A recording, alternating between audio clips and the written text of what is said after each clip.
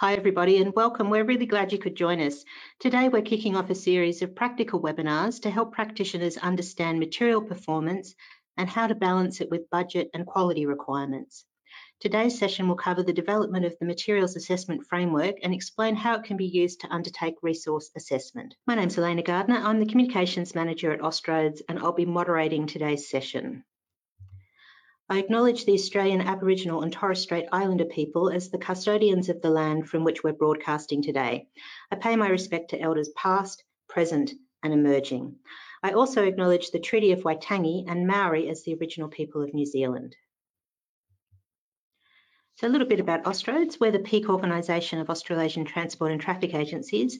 Our focus is to support our member organisations to deliver an improved road transport network. We use a program management approach to deliver our work, and each program is focused on an operational area of the road system. The project we're discussing today was delivered under the Assets program, which is managed by Ross Guppy and coordinated by Eliz Esteban. So just a little bit of housekeeping. The presentation today will run for about an hour and a half and will include 3 short Q&A sessions. We do record all of our webinars and we'll email you once the recording is uploaded on our website. We also distribute our webinars via podcast, and you can subscribe to our channel by searching for Austroads in your podcast app. Today's presentation slides can be downloaded from the handout section in your sidebar. You'll find that over on the right-hand side of your screen. If you run into any technical problems today, please let me know in the questions section of your sidebar. But just a quick tip, if you do lose sound or your picture freezes, that is most likely an issue with your connection. And closing your browser and rejoining the session via your email registration usually fixes that problem. So the session today is based on 2 reports produced by Austroads. You can download both of those reports from the handout section in your sidebar. If you're joining us via the recording today, those reports can be downloaded from the Austroads website at no charge. So our guests today are Zia Rice, who you might remember from our previous webinar on sustainable roads, and Phil Hunt. We'll first hear from Zia, who has worked at ARB for just over 4 years and leads the Perth pavement team. Zia has more than 5 years previous experience as a geotechnical consultant, where she gained extensive field experience in natural materials and engineering geology. Our second expert is Phil Hunt. Phil has nearly 3 decades of experience in the road design and construction industry, specifically in the concept, planning, design, construction, maintenance, and asset management of roads and bridges. So first of all, we're going to hear from Zia, who'll provide an overview of the Materials Assessment Framework. Then you'll have an opportunity to have any questions about the framework answered. Phil will then take us through a detailed case study based in Central Western Queensland, and that will be followed by a further Q&A session. And then Zia will present a case study of the Materials Option Assessment, and that will be followed by a final Q&A session. You can lodge a question at any time during the session. It does really help us to have the slide numbers that your slide relates to, your question relates to. So just a reminder that the slides can be downloaded from the handout section. And yeah, just use the question section in your sidebar at any time. Okay, so I will now hand over to Zia. Welcome, Zia. It's good to have you with us today. Thanks, Elena. Thanks for the nice introduction as well. Can you see my screen okay now? Yes, that's perfect. Thanks. Perfect. All right. So thanks everyone for coming along today. You may have tuned into our webinar back in April, which Elena mentioned. And that was much more of a broader overview of the project as a whole and only ran for about an hour, which is always a very tight time frame to fit everything in. So we're actually meant to do a few dissemination sessions in selected regional locations as the final step of this project, but obviously due to the current travel restrictions, we've decided to offer these sessions as online format so we could still disseminate the important information and generate some discussion. So we have 3 sessions planned for this series, this being the first.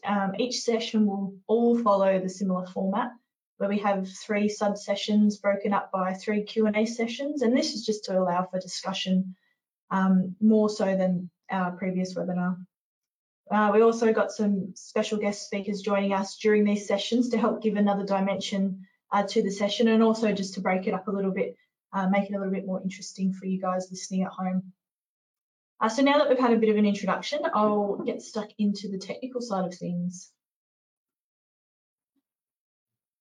So as Elena mentioned, this is based on the 2 report outputs for this project. So this webinar today is focusing on the technical basis report, which is the one on the right.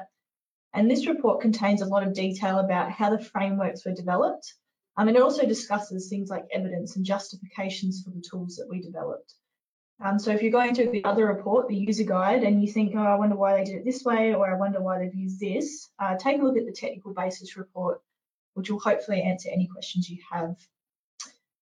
The evaluation tool and user guide report is the practical side of things, and this is the report that we presented on during our original webinar on April 15th, and you can find the recording for that webinar on the Austroads website. You can also download these 2 reports in your sidebar today at the handout section, so I would encourage you to do that. So the technical basis report focuses on 3 areas: fit for purpose material use and the definition of this, predicting and controlling performance, which includes the development of the materials assessment framework, and finally the life cycle costing assessment, which will be covered by the next 2 webinars in this series. So let's first define fit for purpose material use before we go any further. I did touch on this in our original webinar, but for those who might not have been at that webinar or have seen it, I will just go over this again. So understanding what influences the performance of a pavement and how the performance can be predicted and controlled is the key to fit for purpose use of materials. It requires us having an in-depth understanding of the material properties, the operating conditions, which include traffic loads, as well as climate loads, especially moisture, and finally the life cycle cost component, which includes things like level of service targets, road user costs and maintenance and rehab intervention throughout the asset life. By accounting for all these components, we can ensure we choose or use a material which is fit for purpose. So let's look into each one of these items, material properties, traffic and moisture characteristics, a little bit more detail. So first up, we have material characteristics. What aspects of fit for purpose material use are determined or influenced by the material? Well, we have our pavement performance risk, our stabilisation and modification requirements, and also our moisture limiting design requirements. And these aspects will all be dependent on what the material properties are, combined with other items, traffic and moisture. So first up, we have pavement performance. Typical performance indicators for a pavement can be things like roughness, rutting extent and depth across a section, cracking percentage, surfacing or edge defects, or even deflection and curvature measurements of a pavement, either from a falling weight deflectometer or a TSD assessment. Pavement performance will be dependent on how the pavement is designed first up, with incorrect design leading to poor performance. The construction quality will also influence pavement performance, and this is why we have our quality assurance and quality control measures during construction to ensure the pavement is constructed to a level as assumed by the design. As well, a well-designed pavement which is not constructed properly will have performance issues. So these are really important aspects of pavement performance. And lastly, we have pavement material influencing performance. So if we assume material strength properties in design which may not be representative of the actual material, there will be performance issues. So this is why we have things like material specifications. Although when we start to talk about naturally occurring or non-standard materials, these materials don't always align with these specifications, so the risk of poor performance is going to be greater. It's how we quantify the risk. So how high is the risk of poor performance of a material in a certain operating environment? And that is the key to fit for purpose use. So out of these 3 performance influences, we can control the design and we can control the construction quality as best we can. It's the material risk that is usually the unknown. So material performance is usually based on things like experience or past performance. And this type of thing is not always well documented. So this is where the material assessment framework comes in to allow us to really understand and quantify how our material properties will affect performance in certain operating environments. The next aspect of fit for purpose use from a materials perspective is where the material stabilisation or modification will be required. And this usually comes after you've quantified your risk of poor performance, and it's essentially a risk reduction technique. And I will get into risk reduction techniques in the last subsession of the webinar today when we talk about the materials options assessment. So it's really how can I alter my material to reduce risk while also controlling cost. It's a very fine balance. So on the slide, I've just got a table which has been taken from the Austroads Part 4D, which focuses on stabilisation. And this table just demonstrates the different options and suitability of different stabilisation agents depending on material properties. So choosing the most appropriate binder for stabilisation becomes important when you're assessing all your options for fit for purpose use, because it might reduce the risk of poor performance, but it may increase your costs to a point where it's no longer viable. And another thing that this table shows is how important it is to understand the material you are working with. So understanding the grading and the plasticity at a minimum to really be able to target your stabilisation modification requirements. Just a reminder, send us your questions throughout the webinar through your sidebar so we can answer them in the Q&A subsessions. So the final aspect of fit for purpose use determined by material is moisture limiting design. And similar to stabilisation or modification, this can be a risk reduction technique, and it often can be chosen based on the performance risk and cost benefit. So when we think about non-standard or naturally occurring materials, moisture in a pavement can be more detrimental to pavement performance than the traffic loads. So it's important that we keep the pavement dry. There are many different options for this, with obviously varying costs and extent. So we have things like sealing our shoulders, stabilising our shoulders, deepening our side drains, raising embankments, and ensuring adequate crossfall. These are all examples of moisture limiting design. But we also have considerations such as timely maintenance to reduce vegetation around our pavement, or even crack sealing more often to prevent moisture penetration through the surfacing. So it's important to understand these moisture limiting designs due to the influence that moisture has on our pavement performance.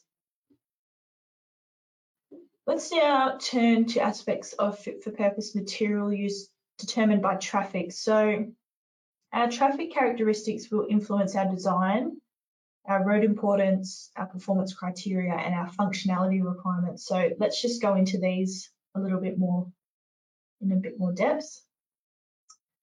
So first up, we have our pavement design. And just as an example, I've put up the empirical design chart from Austroads Part 2, just to demonstrate the role which traffic plays, even in the simplest form of pavement design. Obviously, our design also depends on our material strength, in this case with our California bearing ratio, but our structural loads on the pavement is underpinning our thickness design, so our design traffic along the bottom. So it's really important, to understand what our traffic levels are, not only for design, but also in our operating conditions for our material performance.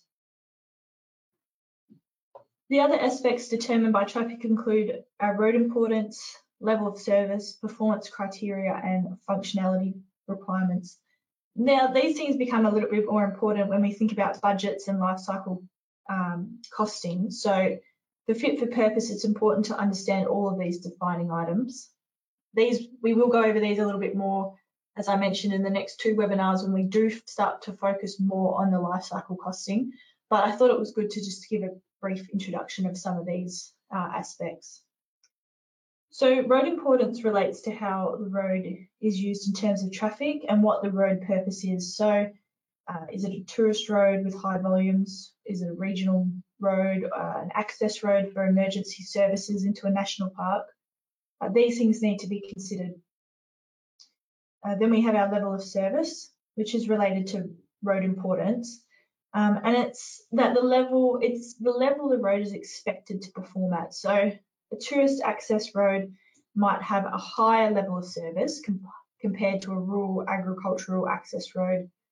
As an example, maybe a poor example, but freeways represent the highest level of service requirement. And this is typically due to the high volumes of traffic and the high importance of these roads in our urban centres. Performance criteria. This is where we start talking about, what are the cutoff values for things like roughness and rutting and cracking and that type of thing. So higher importance roads with higher level of service requirements are going to have much more stringent performance criteria. So that is, they will likely require more maintenance over the life. They will require higher quality materials to keep performance risk low. And again, this plays into the life cycle cost side of things, and is more important to understand for that side. Finally, we have functionality requirements. And when we talk about functionality, we are referring to things such as pavement noise levels, skid resistance requirements, and just general pavement serviceability. And these requirements will depend on a few different things, such as, again, traffic level, road function and importance, but also things like road location. Again, the functionality requirements of a low speed, low volume, unsealed service road are going to be a lot different to a high speed sealed urban road. So finally, we have our moisture characteristics aspect, which influences fit for purpose material use. And we've touched on these things previously. So we've touched on pavement performance when we were talking about traffic, when we talk about material properties, sorry. And also we've already touched on moisture limiting design requirements. So I'm not going to go through these again. I'm just demonstrating that there is some crossovers here between moisture characteristics and traffic and material characteristics, which all play in together. And this just demonstrates how, these three aspects, traffic, material, moisture, all interact with each other to give us a fit for purpose material use. So now that I've given you a bit of an introduction into fit for purpose material, a bit more in depth than our last webinar. And again, you can find this kind of in-depth description in the technical basis report. I just want to move on to the material assessment side of things and all the things that we need to consider when we're doing this type of assessment. So the material assessment is meant to predict and control material performance. So on the slide, I have an outline of the assessment protocol. I'm just going to go through a few of these steps just to demonstrate the basis for the material assessment and why each step is important. So just jumping forward a little, the idea of material assessment, is to predict and control performance of pavement materials depending on our operating conditions. So the actual risk assessment which we've developed is actually based on this performance mechanism idea. The figure on the slide, which is again also in the report, this just aims to visually demonstrate how material performance is influenced by traffic, moisture and material properties all playing in at one time. So as our traffic and moisture loads increase, the risk of poor material performance also increases and material properties are going to become much more critical. So as moisture increases on the y-axis, material properties such as permeability and plasticity become much more important and need to be constrained. For traffic, grading properties become more important as a good grading provides stability and durability. So the higher the traffic, the more important it is to have the correct grading and that type of thing. When we have a combination of moisture and traffic, which is more the norm, we need to think about all of these material properties if we want to ensure or predict material performance. So it's important to note that we can't always have a well-performing material. So in the cases where the only option is to use a material which in the design scenario may have a medium or high risk of poor performance, we just need to ensure that we've allowed for things like extra periodic maintenance, for example, or implementing moisture limiting designs such as sealed shoulders steep embankments and that type of thing. And this is fit for purpose use, not just making a material completely low risk. We have to work with what we have and tweak the other components to make it feasible. So back to the assessment process, one of the first things we looked at is moisture probability. And the reason we've included moisture into the assessment process is that, you know, literature and historic experience has continually shown us that moisture plays the biggest role in the performance of non-standard and naturally occurring pavement materials. Excuse me.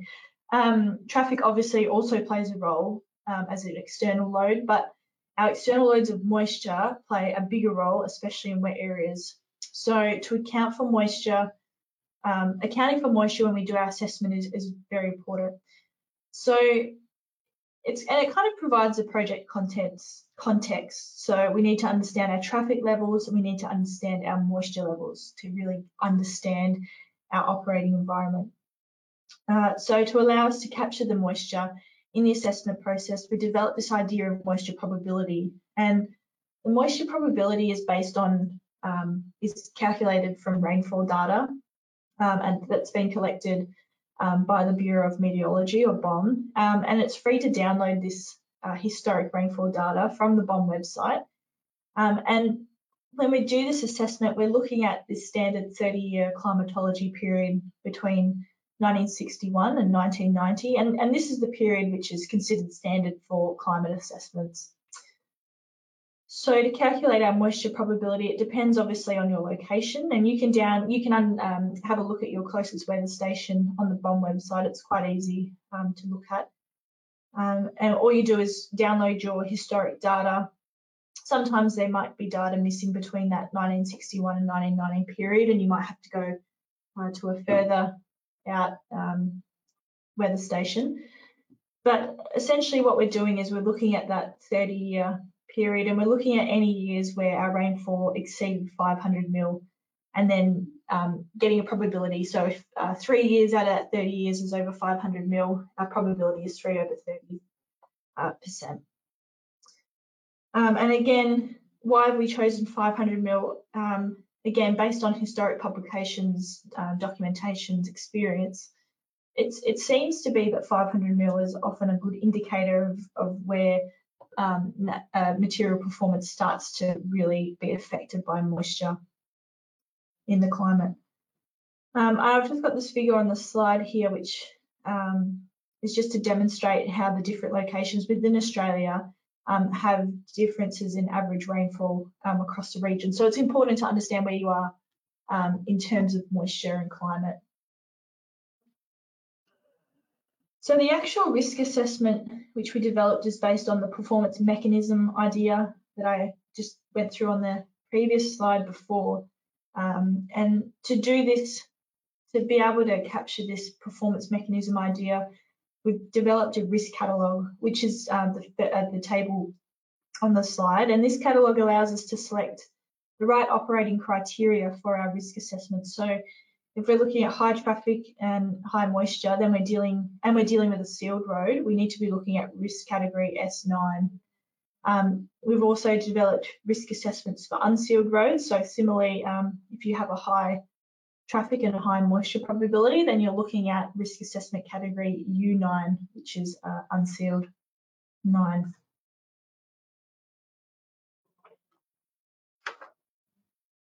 Once we have our risk assessment category, we also need to account for our material category, and this is only relevant for the sealed roads risk assessment. We didn't bring this through to the unsealed roads. And the reason we define a material category is that, again, historic observations have continually demonstrated that materials with different origins perform differently in pavement applications. So by origins, I mean geological origins. So ironstone and ferrocrete, which are typically superficial deposits, are going to perform a lot differently to our sedimentary deposits such as limestone or sandstone. So it's important that we understand exactly what our material is. Otherwise, our risk assessment output might not actually be correct. So we've included 2 material categories, A and B, which cover the different, most of the different types of pavement materials throughout Australia. So we've selected our risk assessment category based on our load and moisture conditions, and if we're dealing with a sealed road, we've also selected our material category, either A or B. We then can undertake an assessment of the material using the risk assessment table in conjunction with our material properties. And we chose fines ratio, grading modulus, and weighted linear shrinkage for the risk assessment. And again, the reason we chose these is detailed in the technical basis report in a bit more detail, but essentially it's based on evidence and historic data. But we've also tried to choose indices which can be calculated from simple lab testing, such as gratings and plasticity requirements, rather than going into expensive performance testing. So I only have the risk assessment table up on the slide for sealed roads, material category A, but there is a similar one for category B, and also another one for unsealed roads. The only thing that changes with the unsealed roads is that we're only looking at grading modulus and weighted linear shrinkage. And you'll see that the material property criteria's numbers change as with the different categories and as you go down in your different risk assessments categories. So if you're in category S9, for example, you go down to the bottom of this table and feed in your results to get a material risk. I just want to touch on how we developed the material property criteria for the risk assessment table. I should have shown this on a previous slide to demonstrate the process we went through for sealed roads risk assessment.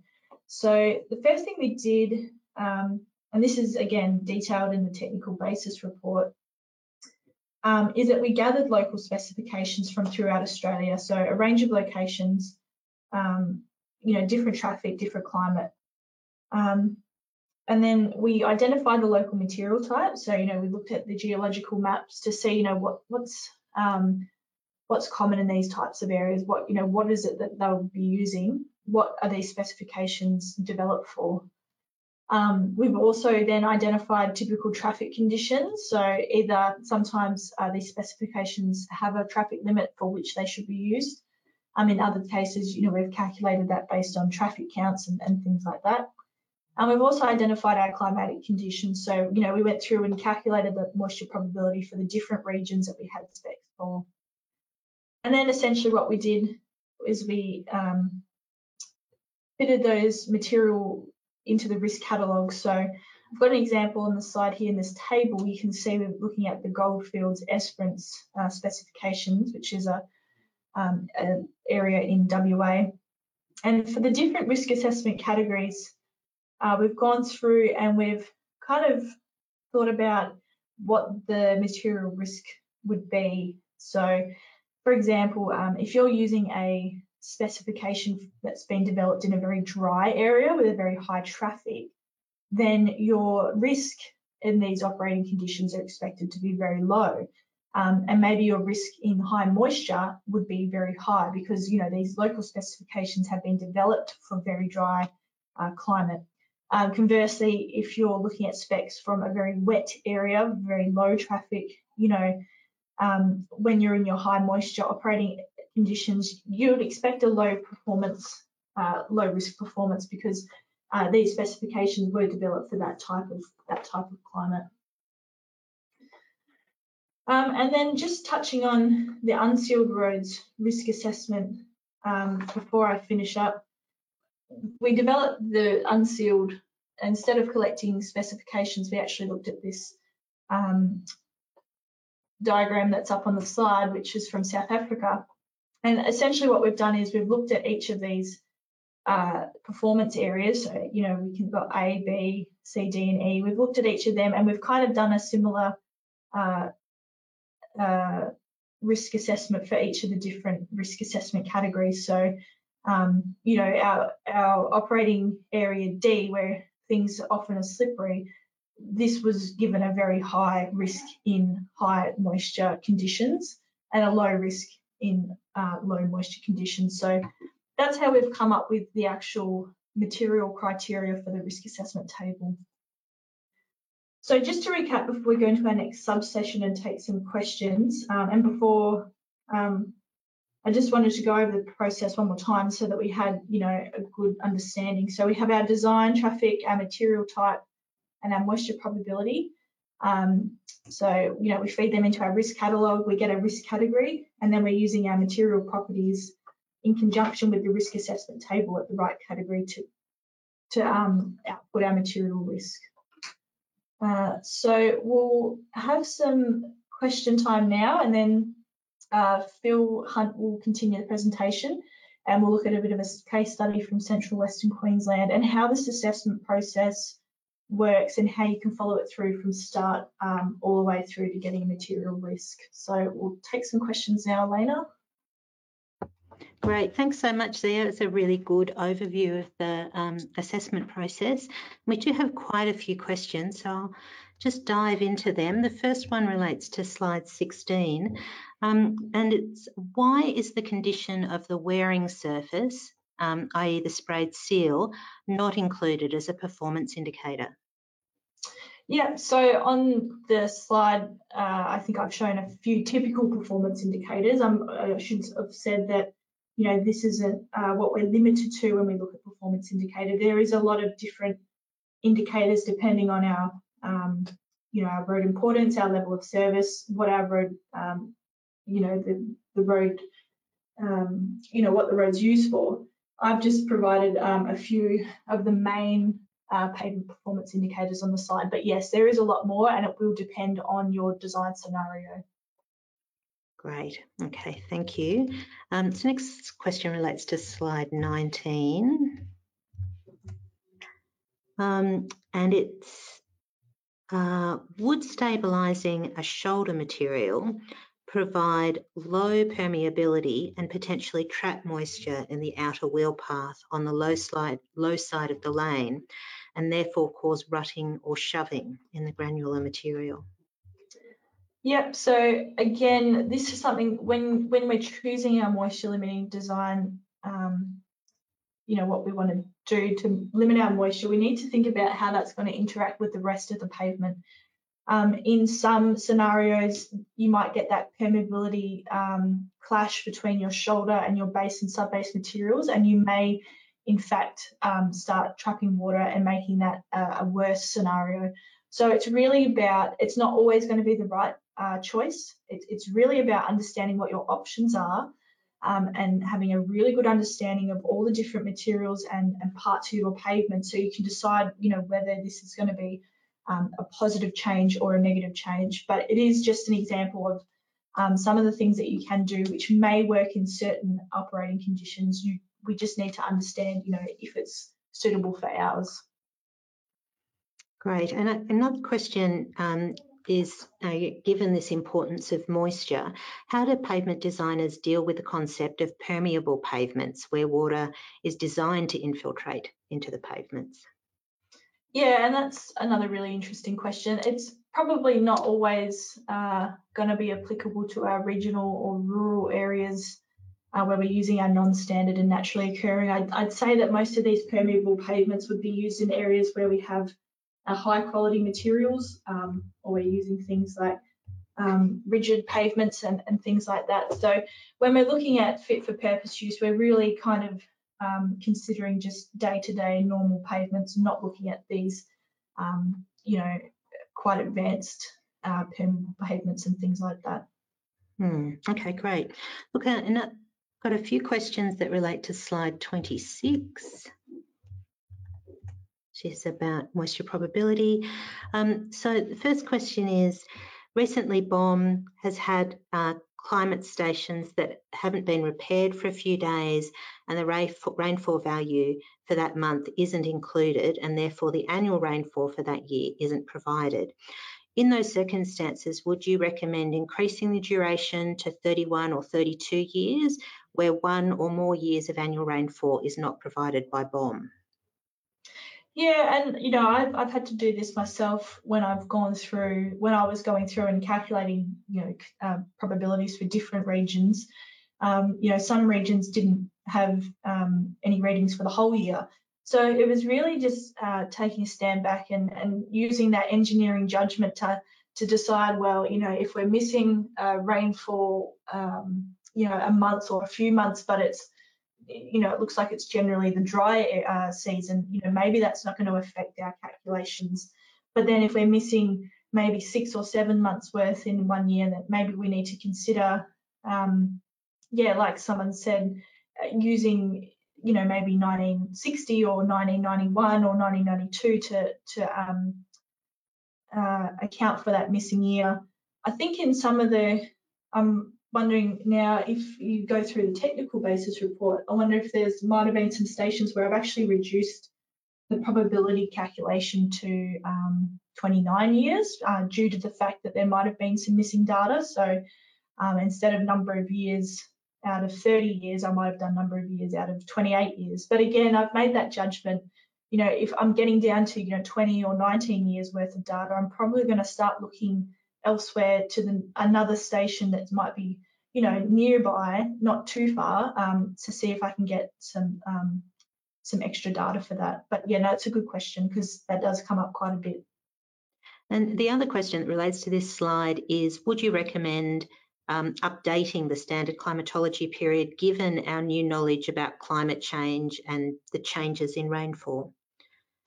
Yeah, and this is another good one too. I actually had a bit of a Google because I did think that, you know, we'd be obviously due for a new period coming up in the next year. But BOM have, and the World Meteorology Organization or something, they've decided to keep this 30-year period as they find it to be the most representative of our climate. And, you know, I think in the technical basis report and also in the user guide report, I have put a paragraph in there about climate change because obviously that's something that, you know, is starting to come into our design a little bit more. It's becoming harder to predict, you know, the high intensity rainfall that we sometimes do have out of the blue.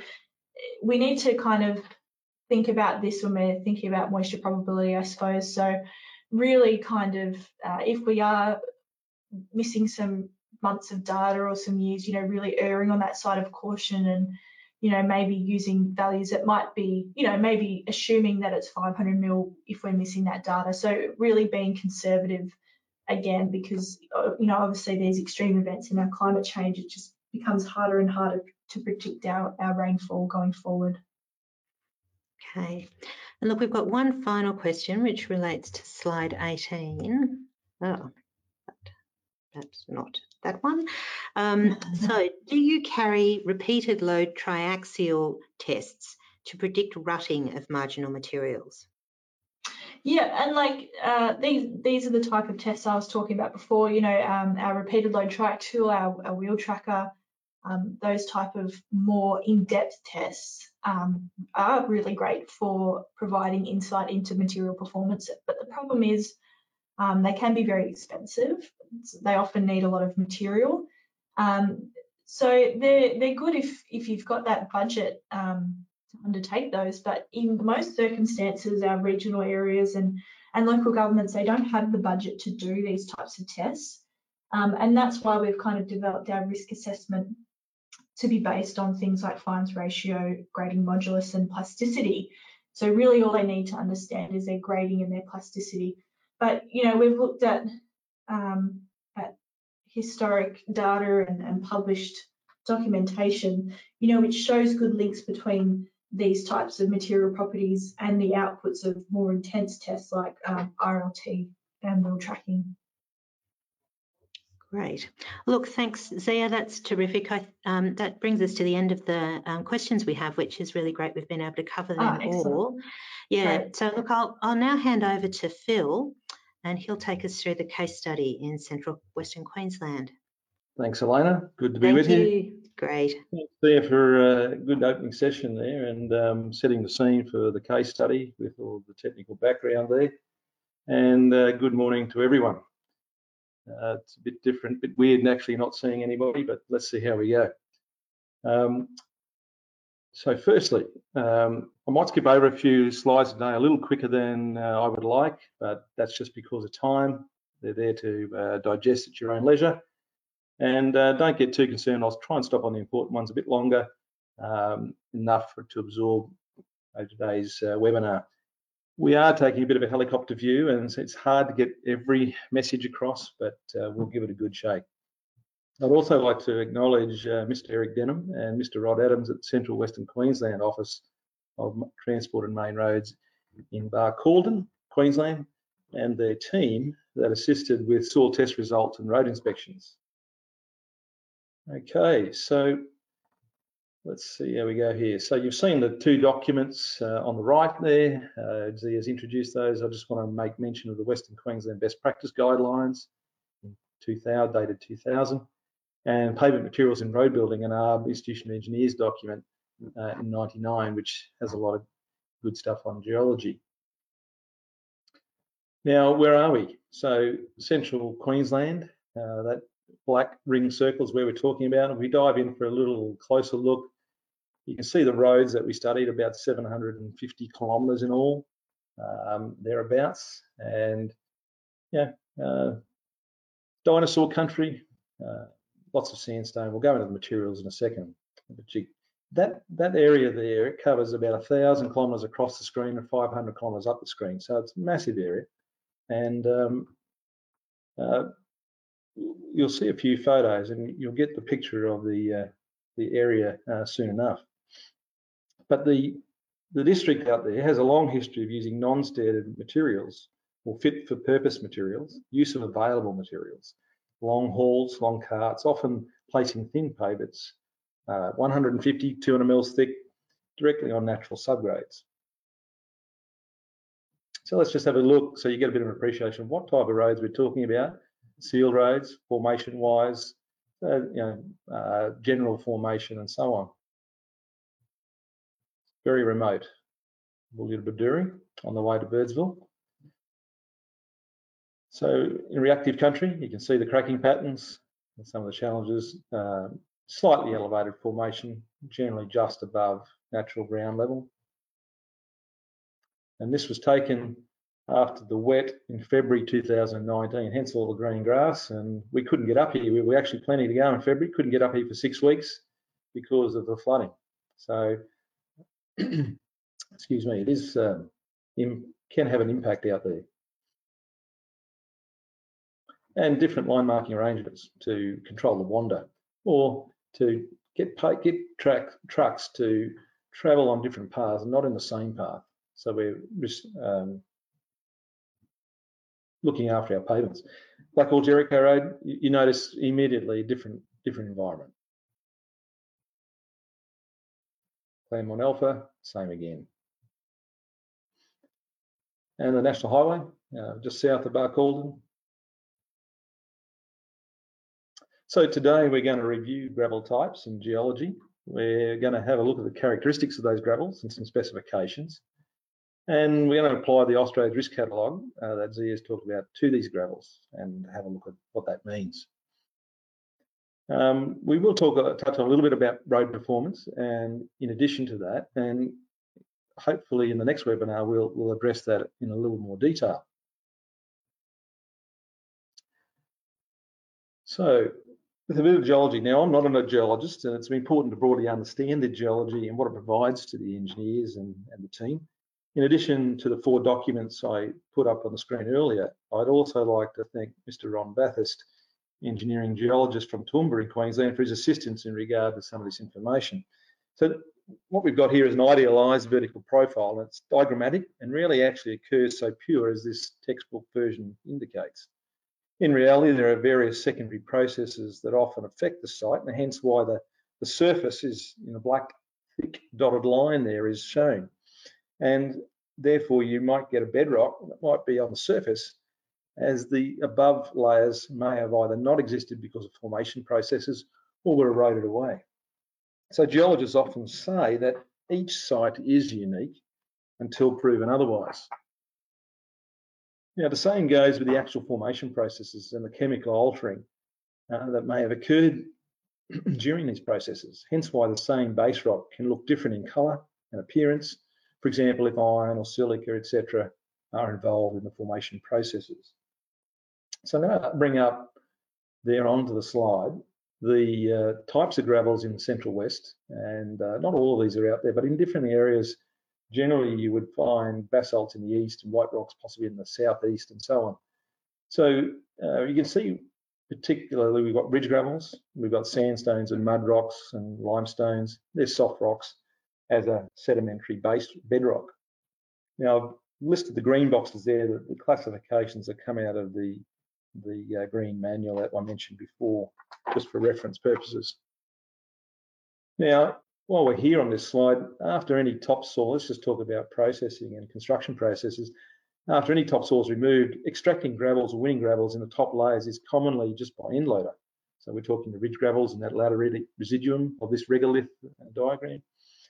And you can see there that often that processing is quite simple for low end roads. The higher end roads, we might undertake some crushing or screening or blending. And occasionally there is suitable materials that do not require a major amount of processing, maybe just some oversize or dropping out of fines and the like.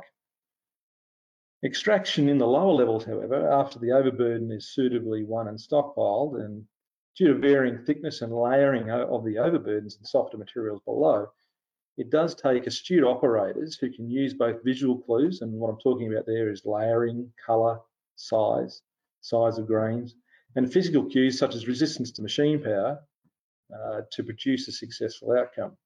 It's a bit of an art, but it's a scientific-based art, I guess. Then the bedrock, often commencing around 2 to 4 metres below the surface and varying thickness of about 2 to 4 metres, is then usually often ripped by a dozer. And then depending on hardness and application type of road, it's processed in varying ways. So the very crudest form might be taken to site as raw material and grid rolled and broken down under compaction. For soft type materials, track rolling with a dozer in the pit, and then taken to site, rilled on site or in the pit and rock busted, rilled and pulverised using a recycler. These days more readily available. Once we get to the high ends where we've got to crush harder rock, we're going into primary crushing and screening, and certainly secondary under tertiary crushing and screening sometimes are appropriate. Now, Zia showed you this table, and I just wanted to point out where our gravels lie. So superficial deposits, ridge gravels typically, and the sedimentary, the soft sandstones, mud rocks and soft limestones.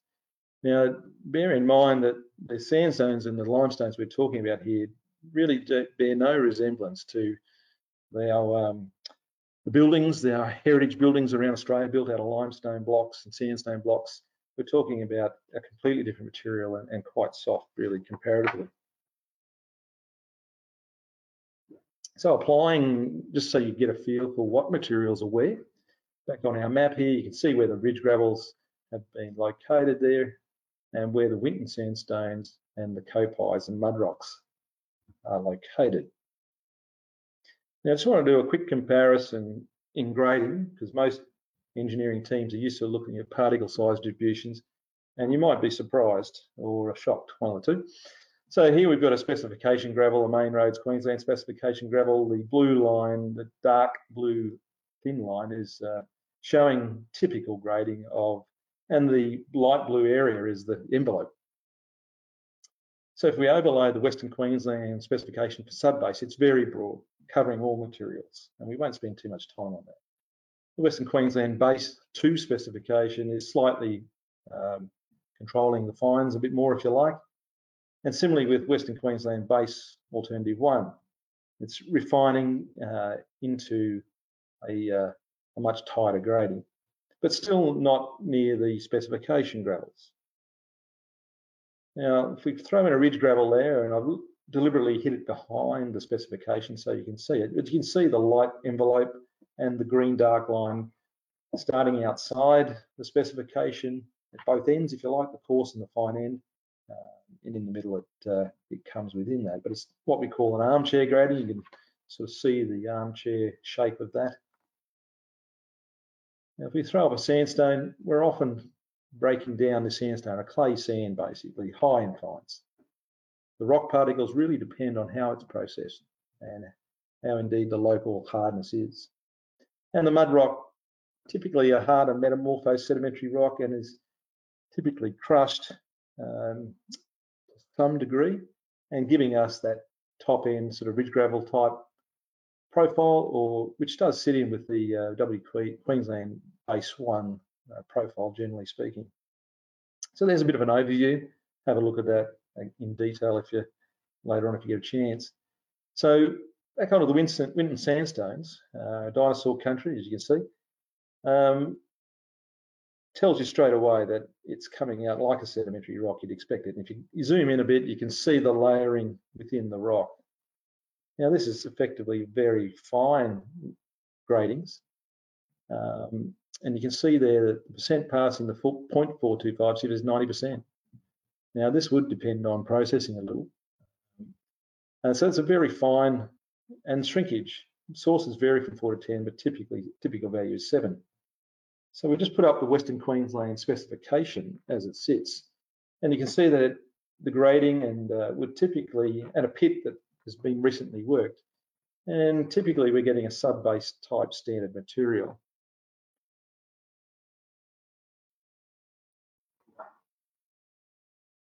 Moving on to the Kopai, or people call it limestone or gypsum based. And you can see in this picture, you get the overburden on top of the back of the quarry, if you like, and the face that's been worked, and very remote, rural, remote country that it's in. So just a bit of a close-up view of the overburden plus a bit of the gypsum limestone that's mixed in there. If we go in a bit, excuse me, closer, you can see the crystallization, probably some magnesium carbonate in this case, and in some pits you get the shells, obviously from its ocean-bearing days. Now it's typically a coarser material, not as fine, so we'll have, sorry, just before we go on the next slide, just a bit of a reminder about questions. Please pose your questions by using the sidebar on the way through. Now, on the limestone, you can see percent passing 0.425 is significantly different than Winton sandstone. Still shrinkages of similar values. And let's have a look at the Western Queensland specification. So grading wise, it can often meet a base or a sub-base, but the shrinkage is the challenge here. And depending on the processing, the local pits available, local materials available, may depend on whether or not you really get even a Western Queensland specification material. But it's important to note that also these substandard materials below a Western Queensland specification are still being used and utilised in some areas. And maybe the Austroads material classification, risk classification can help even further, give a bit of comfort about that. So mud rock, now these are typically harder, slightly metamorphosed sedimentary rocks, and tend to be a bit harder. If we go in and have a closer look, you can see there's a lot of angularity in the stone, and it's often crushed. Maybe just primary crusher, maybe secondary crusher, but certainly crushing and screening does go on to get a decent grading that, depending on the road that we're going to put it on. So if we just have a look at those properties and we compare it to the Western Queensland specifications and look at some pits that are out there, once again, we're failing on shrinkage. Very high fine product, but 60% passing the 425 sieve. And if I just bring up the last one there, so with a bit of processing and depending on dropping out of fines or mixing, maybe blending some materials, you may be able to get a Western Queensland specification product. Mind you, we're still way away from a standard specification on the coast, if you like. Ridge gravels, just briefly, harder rock, superficial deposits. Either the hard rock is oversized and needs to be crushed down to get the right grading. And if we have a closer look in here, you can see the angularity of the crushing and the roundness of the natural, and in probably all size categories. Nice matrix. And typically they are processed, depending on the pit's original qualities, to achieve the grading desired, the fines required, and maybe to adjust the shrinkage by blending. So Australia's risk catalogue, we've got 9 categories. It's all related to traffic. It's all related to moisture probability. And we'll look at our materials in Central West Queensland in relation to this and see what transpires. So firstly, what I wanted to show you here was just, I haven't brought up the individual sites at this stage. I've just given you some generic traffic here down the AADT column from 50 through to 500. And if we just focus on a 20-year design life at this stage, the grey lines, you can see that generally 50 to 100 vehicles with a decent amount of HVs and road trains, which is typical on these sort of roads. You're getting a low to medium material risk traffic assessment category. And you get a 2 to 300, you're getting a medium to high, and 4 to 500, you're getting high. So that's the sort of bands we're talking about here. Applying that to our site, you've got low, medium, and high traffic risk for 20 years life.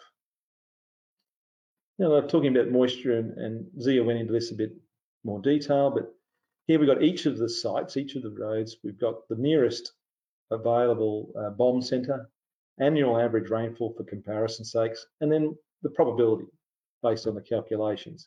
So looking at over the right-hand side, you can see that we've got a low, medium, and high. Typically, most of them are medium. And when we look at the map and apply that, you can see that obviously that's going to go from east to west. And you might be surprised and thinking, well, really is Barcaldine, Winton, those areas medium risk? So what we're saying there is that the Austrades method is saying that the number of years greater than 500 mils of rain is in that medium category. So now when we apply the traffic risk assessment category with the moisture risk assessment category, we can obtain an S1 to S9 material risk assessment category. So in this particular case, you can see that we've got a range of from S1 through to S7. And we'll look at that in a bit more detail in a second and look at the materials involved and see what comes of that. So just to summarise, these are the risk categories that we've identified in the Central West study. And we'll have a look in detail, probably at the high-end ones, the S5, S6, S7, and just see what comes of that.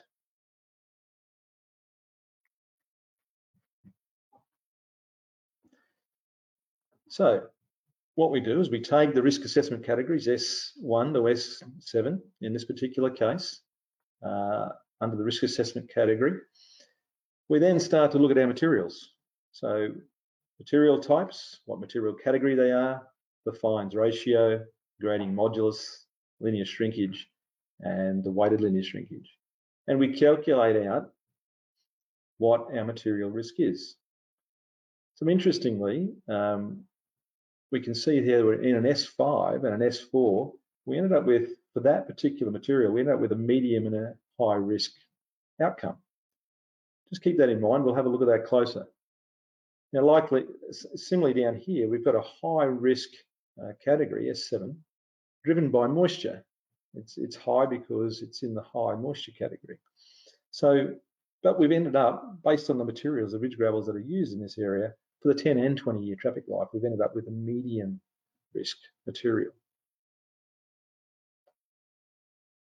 So a bit more detail and some examples. So let's have a look at the S7, the Claremont Alpha Road, ridge gravel, 10 and 20-year traffic loading is both medium risk.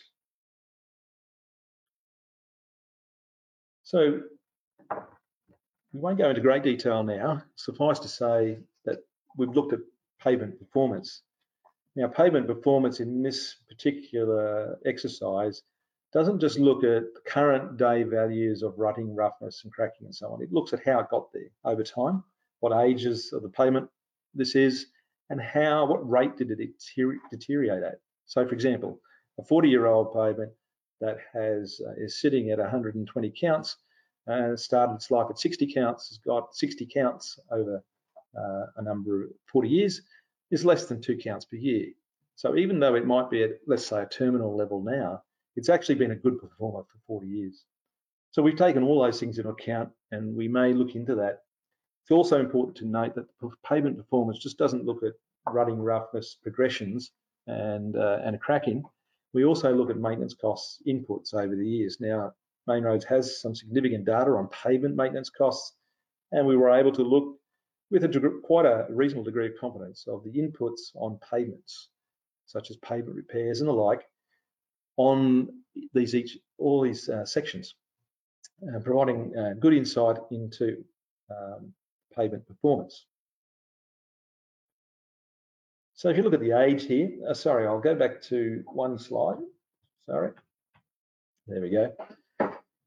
So the blue arrow here is the road that the Claremont Alpha Road, and it indicates that down the bottom there you can see that the associated labelling is the road number and DNR. So that represents dry and non-reactive subsoil areas, subgrade areas.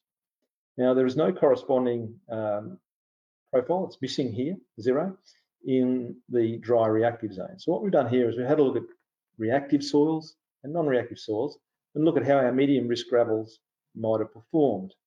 So you can see here that this grey area underneath the blue arrow is showing that there was, I think, a number of kilometres that we couldn't calculate. It might have been recently constructed or something like that. So there's not enough data to actually make a reasonable go at performance.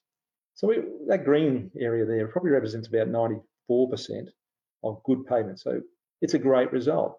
When we have a look at the age split up of that, we can see that a lot of those pavements are actually 27 years old. And there's a few more recently constructed pavements also going quite well. One little area there might be to have a look at there. But generally, excellent performance. So if we've got a medium Austroads risk ridge gravel that's performing at a really good level in a non-reactive environment.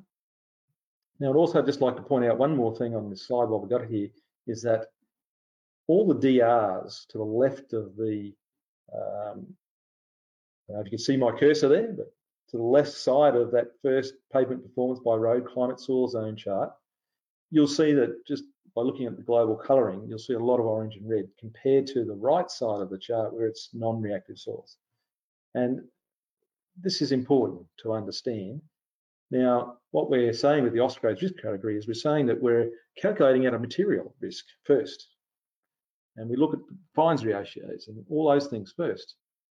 Then, as designers, we know that we use subgrade soils as an indicator of what we're putting on, how thick we design the pavement. This is saying that, look, that's going to be important. We need to know that. Let's have a look at the S5, very high risk gravel. Now, it was very high risk based on the 20-year traffic loading. And this is on the Kennedy Development Road with the Winton sandstone gravel. And however, the 10-year traffic loading put it back into the medium risk category. So we thought, well, it'd be interesting to have a look at the pavement performance here and see what it shows us. Excuse me. So here we've got the two highlighted again, same chart, the climate soil zone chart, and you can see 99C, DR being dry and reactive, soil zone, 210 kilometres. That's the majority of the road, large road. So you can see that nearly 1 in 2 pavements is going okay and the other one is not. It's either fair or poor. So if we just have a look a bit closer at that data, and I can't go into all of it here, but you can see that what we're bringing up here is a split of the Winton sandstone pavements that are granular on reactive soil and the Winton sandstone cemented pavements. So on this particular road, there had been a number of failures after wet weather events, and they have been cement stabilised in situ. And we've had a look at that performance. Now, you can see by the age of the cemented pavements, so some of these failures occurred about 15 to 20 years ago. Now, the oldest Winton sandstone pavements are in the order of about 25 years, back on that first chart there, greater than 20. So this would indicate that some early failures did occur in between 5 and 10 years old. We have a look at the others here, about 5 to 10 years old in that category. There's some significant poor performance for young pavements there. Now, when we say young pavements, these were probably in the order of 15-year-old Whitten sandstone pavements before they needed, or 20-year-old before they needed correction. Maybe, just maybe, that's acceptable. So we need to have a think about this and have a talk about what's acceptable performance and what isn't. I'll just point out that not a lot of Whitten sandstone construction on this road in the pure form has occurred in the last 5 to 10 years.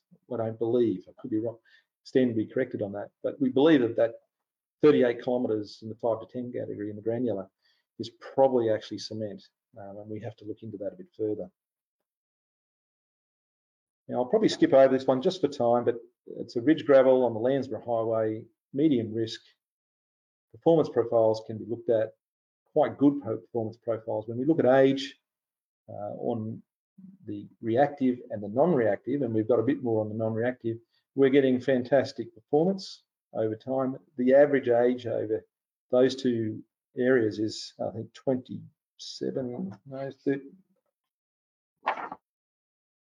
30 odd years in the granular category, which is significantly high and a great story. So a medium risk Austroads risk assessment gravel on a reactive soil is performing in an environment where it's a national highway, gets a full design, it's probably good pavement depths, has been built up over the years, excellent performance. And we get better performance on the non-reactive soil areas. Once again, just a little aside, we had a look at some cement pavements, so the ridge gravels that were cemented after failing. So all in the last 10 years, only 8 kilometres, about 8% of that link, I think. And once again, we're not getting great performance. And so there's something in that, we've been doing a lot of in situ stabilisation. It's convenient, it's quick, it gets traffic going again, but maybe we're not getting great performance out of those. So what do we make of all this?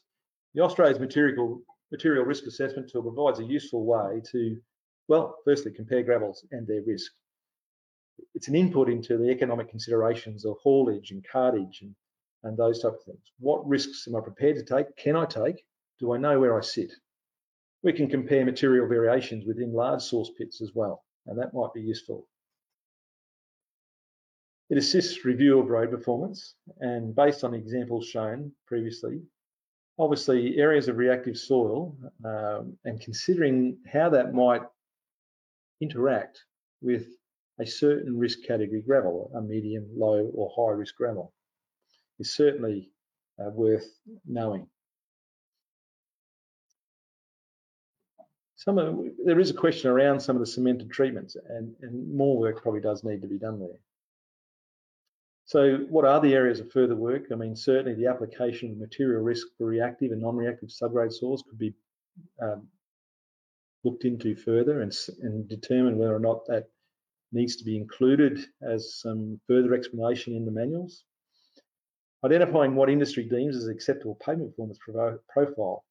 Now, what does a certain material risk on a certain subgrade type really cost over the life of a pavement? And we may go into some of that in the next webinar. And that's what it's really about. How much is this costing? If I only get 1 in 2 pavements survive greater than 15 years, is that acceptable or is that not acceptable? We need to have a look at the cemented materials performance with fit for purpose gravels. It may have a role to play. We need to have a look at that closer. Confirming flood and major rainfall impacts on performance and life cycle cost. Some work there does need to be done. So after the COVID times are over and you're allowed to travel, head out to Central West Queensland, beautiful country. Lots of history out there. Don't trip over the 3D pedestrian crossings though, especially not the one in Boulia. So thanks for your time. I hope that's informative and hopefully you can use the manuals to your own advantage. Great, thanks so much, Phil. We do have a couple of questions for you in relation to your really great case study. So the first one relates to slide 44, so I'll take us back to there. So the question is, I'm a little confused about the Green Book classes and the other classes that you've shown here. Can you clarify the differences and the source of the classification used? So the Green Book classifications, I think they were 1999. They chose a certain way to classify gravels. They've classified ridge gravels, Class C, transported deposits, Class D, Class A being in situ rocks, weathered rocks. Now that would typically be a weathered basalt of some description, hard rock. And then you've got the soft rocks, Class B. Now, geologists, just like engineers, you'll ask 10 of them to get different answers. Some people say that that's useful, some say that's not useful. It's just a classification system, the Green Book. What I've highlighted in the blue, though, is really where the gravels actually are within the profile and what it really means. So I hope I haven't caused any confusion there. It's not that intent. There just are different ways to classify the rocks. Be aware of that. Ostlig is another one, and that's the very next slide on that. I don't know if you can bring that up, Elena. Is another reference used to classify the gravels. So I hope that answers your question. And if you don't believe it does, we can maybe elaborate later when we do answer your questions in writing. Yep, great. Thanks, Phil. So the next question relates to slide, well, pretty much all of the slides that have these performance tables. So the question is, can you explain the performance categories used in your assessment, and do they incorporate consideration of routine maintenance inputs and repair costs? So yes, they do. They do take into account maintenance and repair costs, absolutely.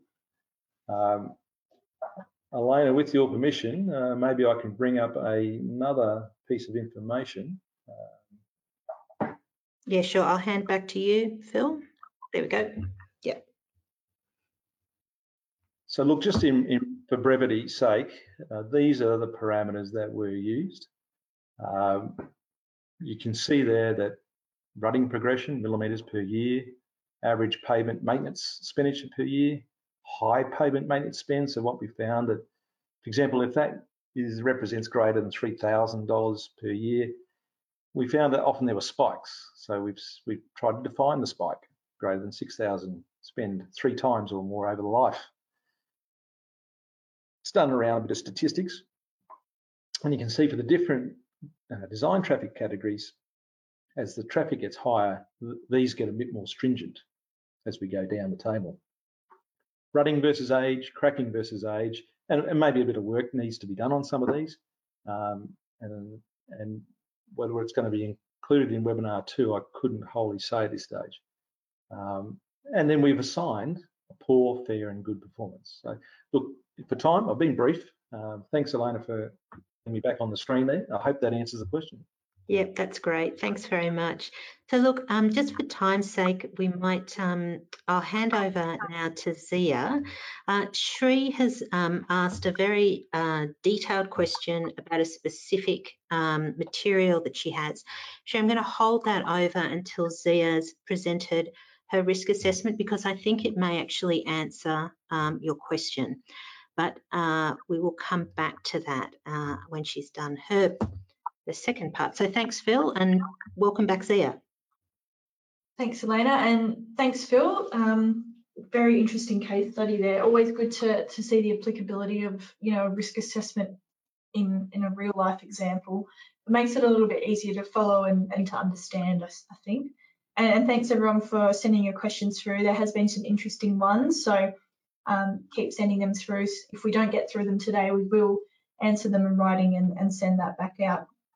So the final subsession for today will be another case study, which I'll quickly go through. And we're looking at this idea of an options assessment, which is really important when we're considering several different sources. or even one source, you know, looking at the different risk reduction techniques that might be applicable to our design scenario. It's really pivotal for fit for purpose material use. It's good to get an understanding of what your material risk performance is, but you know, at the end of the day, choosing what different option to use, you know, based on performance and cost is the most important. So before we get into the options assessment, I just want to touch on this idea of good practice techniques and also risk reduction techniques in the next slide. And these are important when we consider our fit for purpose material use and how we predict and control performance. So good practice techniques include things like our construction management and our ongoing maintenance. So construction management are, you know, correct material mixing. If we're adding water, you know, to get it to a specific moisture content. Also, you know, correct placement of that material, correct compaction, achieving dryback if that's something that we need to do before sealing, and also our quality assurance and quality control testing throughout a construction. And they're just good practice techniques, you know, that we need to ensure. Things like ongoing maintenance, another really good practice technique. It's looking at things like drainage upkeep, vegetation clearance, crack maintenance, and other surfacing upkeep. And this is all about keeping our moisture out of our pavement, which I mentioned earlier is very important. So these good practice techniques aren't going to reduce our material risk. They're going to ensure that our material risk doesn't increase over time. So it's really important that we manage that and we make sure that, you know, we're thinking about this good practice in our construction and ongoing maintenance. So, you know, we have our material risk based on our preliminary information of traffic and climate and material properties. And we also have the option then to reduce our material risk. So unlike good practice techniques, risk reduction techniques will reduce or can reduce our material performance risk. So these risk reduction techniques may include things like altering our material properties through blending or screening or crushing, material stabilisation, you know, through a different agent suitable to that material, and also the reduction of moisture infiltration through moisture management. So things like stabilisation and sealed shoulders, like I mentioned before, but also that you know, maintenance, ongoing maintenance. So making sure that, you know, our drainage is effective and working properly. So, you know, we can get a risk from our risk assessment for our material, and you know, if we don't think that that's if we think that risk is too high for the level of service and our road purpose and that type of thing, we can start looking at these risk reduction techniques. But again, you know, which one we choose and what's appropriate is going to depend on our material and our design scenario. Not all of these techniques will always work in reducing risk. It's really dependent on your scenario and your material. So this brings us to the options assessment tool. And our material options assessment allows various materials to be compared briefly before going into the, you know, the in-depth life cycle cost analysis.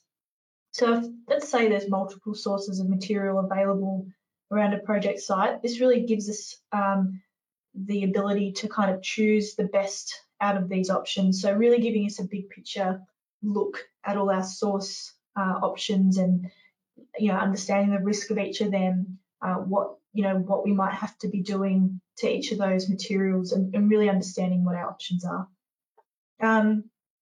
Although, you know, most cases we might only have one choice of our material for our design scenario. And the options assessment can help us in this case by identifying the most appropriate risk reduction technique or techniques to be used. So we might have a risk that from our local material that might be a little bit high for the use that we want to use it for. The options assessment will let us understand, you know, if stabilisation is a good idea, or if, you know, we just need to alter our material through crushing or screening. So the options assessment is a step-by-step process which kind of designates a base scenario and then compares the other options relative to performance and anticipated costs. I'm just going to quickly run through an example because we are running a bit short on time. So it just makes it a bit easier to understand with the aid of an example. So we have this scenario where we have low traffic and low moisture, and we're looking to design a sealed road. And these are our 4 different material options that we have in our design area. And you can see here we've got our material categories which we've assigned depending on what type of material they are. We have the fineness ratio, the grading modulus, and the weighted linear shrinkage for each, so we can undertake our risk assessment. And we've also noted down things like haulage distance and source information. So this just gives us an idea. And again, this is, just what you designate low and high haulage is going to really depend on your local situation. And you can set those criteria yourself. It's just to understand, how far something is away from something else, relative to your location. So we've noted that down because obviously that comes into play for cost. And we're also, writing down, how much volume do we have available at those sources? Is it worth us going out there to get high volumes if we don't have a huge amount of that material available? So we've gone through the risk assessment the same way that Phil kind of did in his case study. We're using our material properties here. And we've actually then outputted our material risk for our operating material category, risk assessment category S1, so low traffic, low moisture. So our first material, we have a low risk. Our ironstone, we have a very low risk. We have a low risk and a medium risk for our other materials. So our 4 options are our base case. We've decided that one of the options would be to blend, stabilise and haul. And again, these options are going to depend on, you might be looking at 8 different options, or you might only be looking at 3. It really depends on your local situation and design scenario. So our base case in this example is material 4, as it's the closest to our project location. And then we'll be looking at a blend with another close by material, stabilisation of material 4, or haulage of a material from further away. So just an example of how to undertake a blend design. We've decided in this example to blend our close material 4 with a material 3, which is located a little bit further away.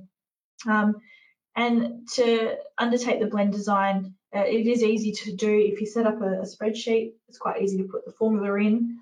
And all you're looking for is, a percentage of one material to the percentage of another. You can actually blend more than 2. You could blend 3 or 4 different materials if you wanted to.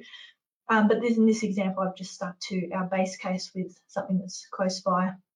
So you can actually calculate your new fines ratio, grading modulus, and weighted linear shrinkage using this formula.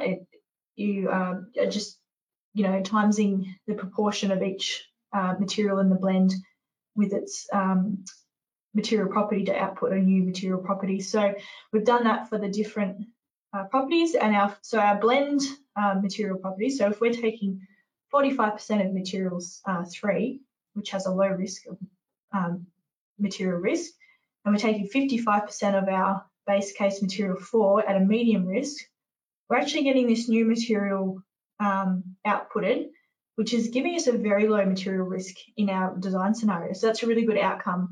And again, it's going to be a chance. This is why a spreadsheet's really good. You can set it up, and you can go through and you can change those proportions to really target this and get a really good outcome. So in this scenario, our blend design option has actually given us a very low material risk. So if you look at this table on the slide, I've just set up the different 4 options that I was talking about. So we have our base, we have our blend, our stabilisation, and our haulage. And I've gone through these different assessment items. And again, these assessment items, you can expand these to be more specific, or you can take these down to be more general. It's really just about capturing the different aspects of each option. So our base scenario, we have a medium performance risk. And I've captured this in the options assessment. If your performance risk is medium, then your maintenance costs ongoing are also going to be medium. Conversely, if your performance risk is very low, like we have with our blend material, then your ongoing maintenance costs are going to be very low. So we've gone through each of these assessment items, and for our blend, we are hauling a bit of material 3, so we do see a bit of cost there. We see some extra construction costs in our blend because we've got that extra plant material to do the blending. And then if we look at our stabilisation, again, you're going to have to make that assessment, what kind of agent am I going to use? Is it going to reduce my material risk? And in this stage, if you do have a look in the reports, you'll see this example in a bit more detail. Stabilisation in this case of our base scenario material is actually not going to make a difference to our performance risk. So these stay the same, but then if we're stabilising, we've also got this cost coming in from our agent as well as the extra construction costs. So this is actually not a great option. And then our last option is a haulage of a very low risk material. I'll just skip back here. You can see our ironstone gravel is very low risk, but located a very high distance away. So that was our final option. We obviously have very low risk and very low maintenance costs, but we have very high haulage costs. So if we go through each of these, we've done a bit of a numbering system here and we add them all up. The blending option, which I went through, is actually the most fit for purpose option in this case. It's giving us the lowest rating, so to speak.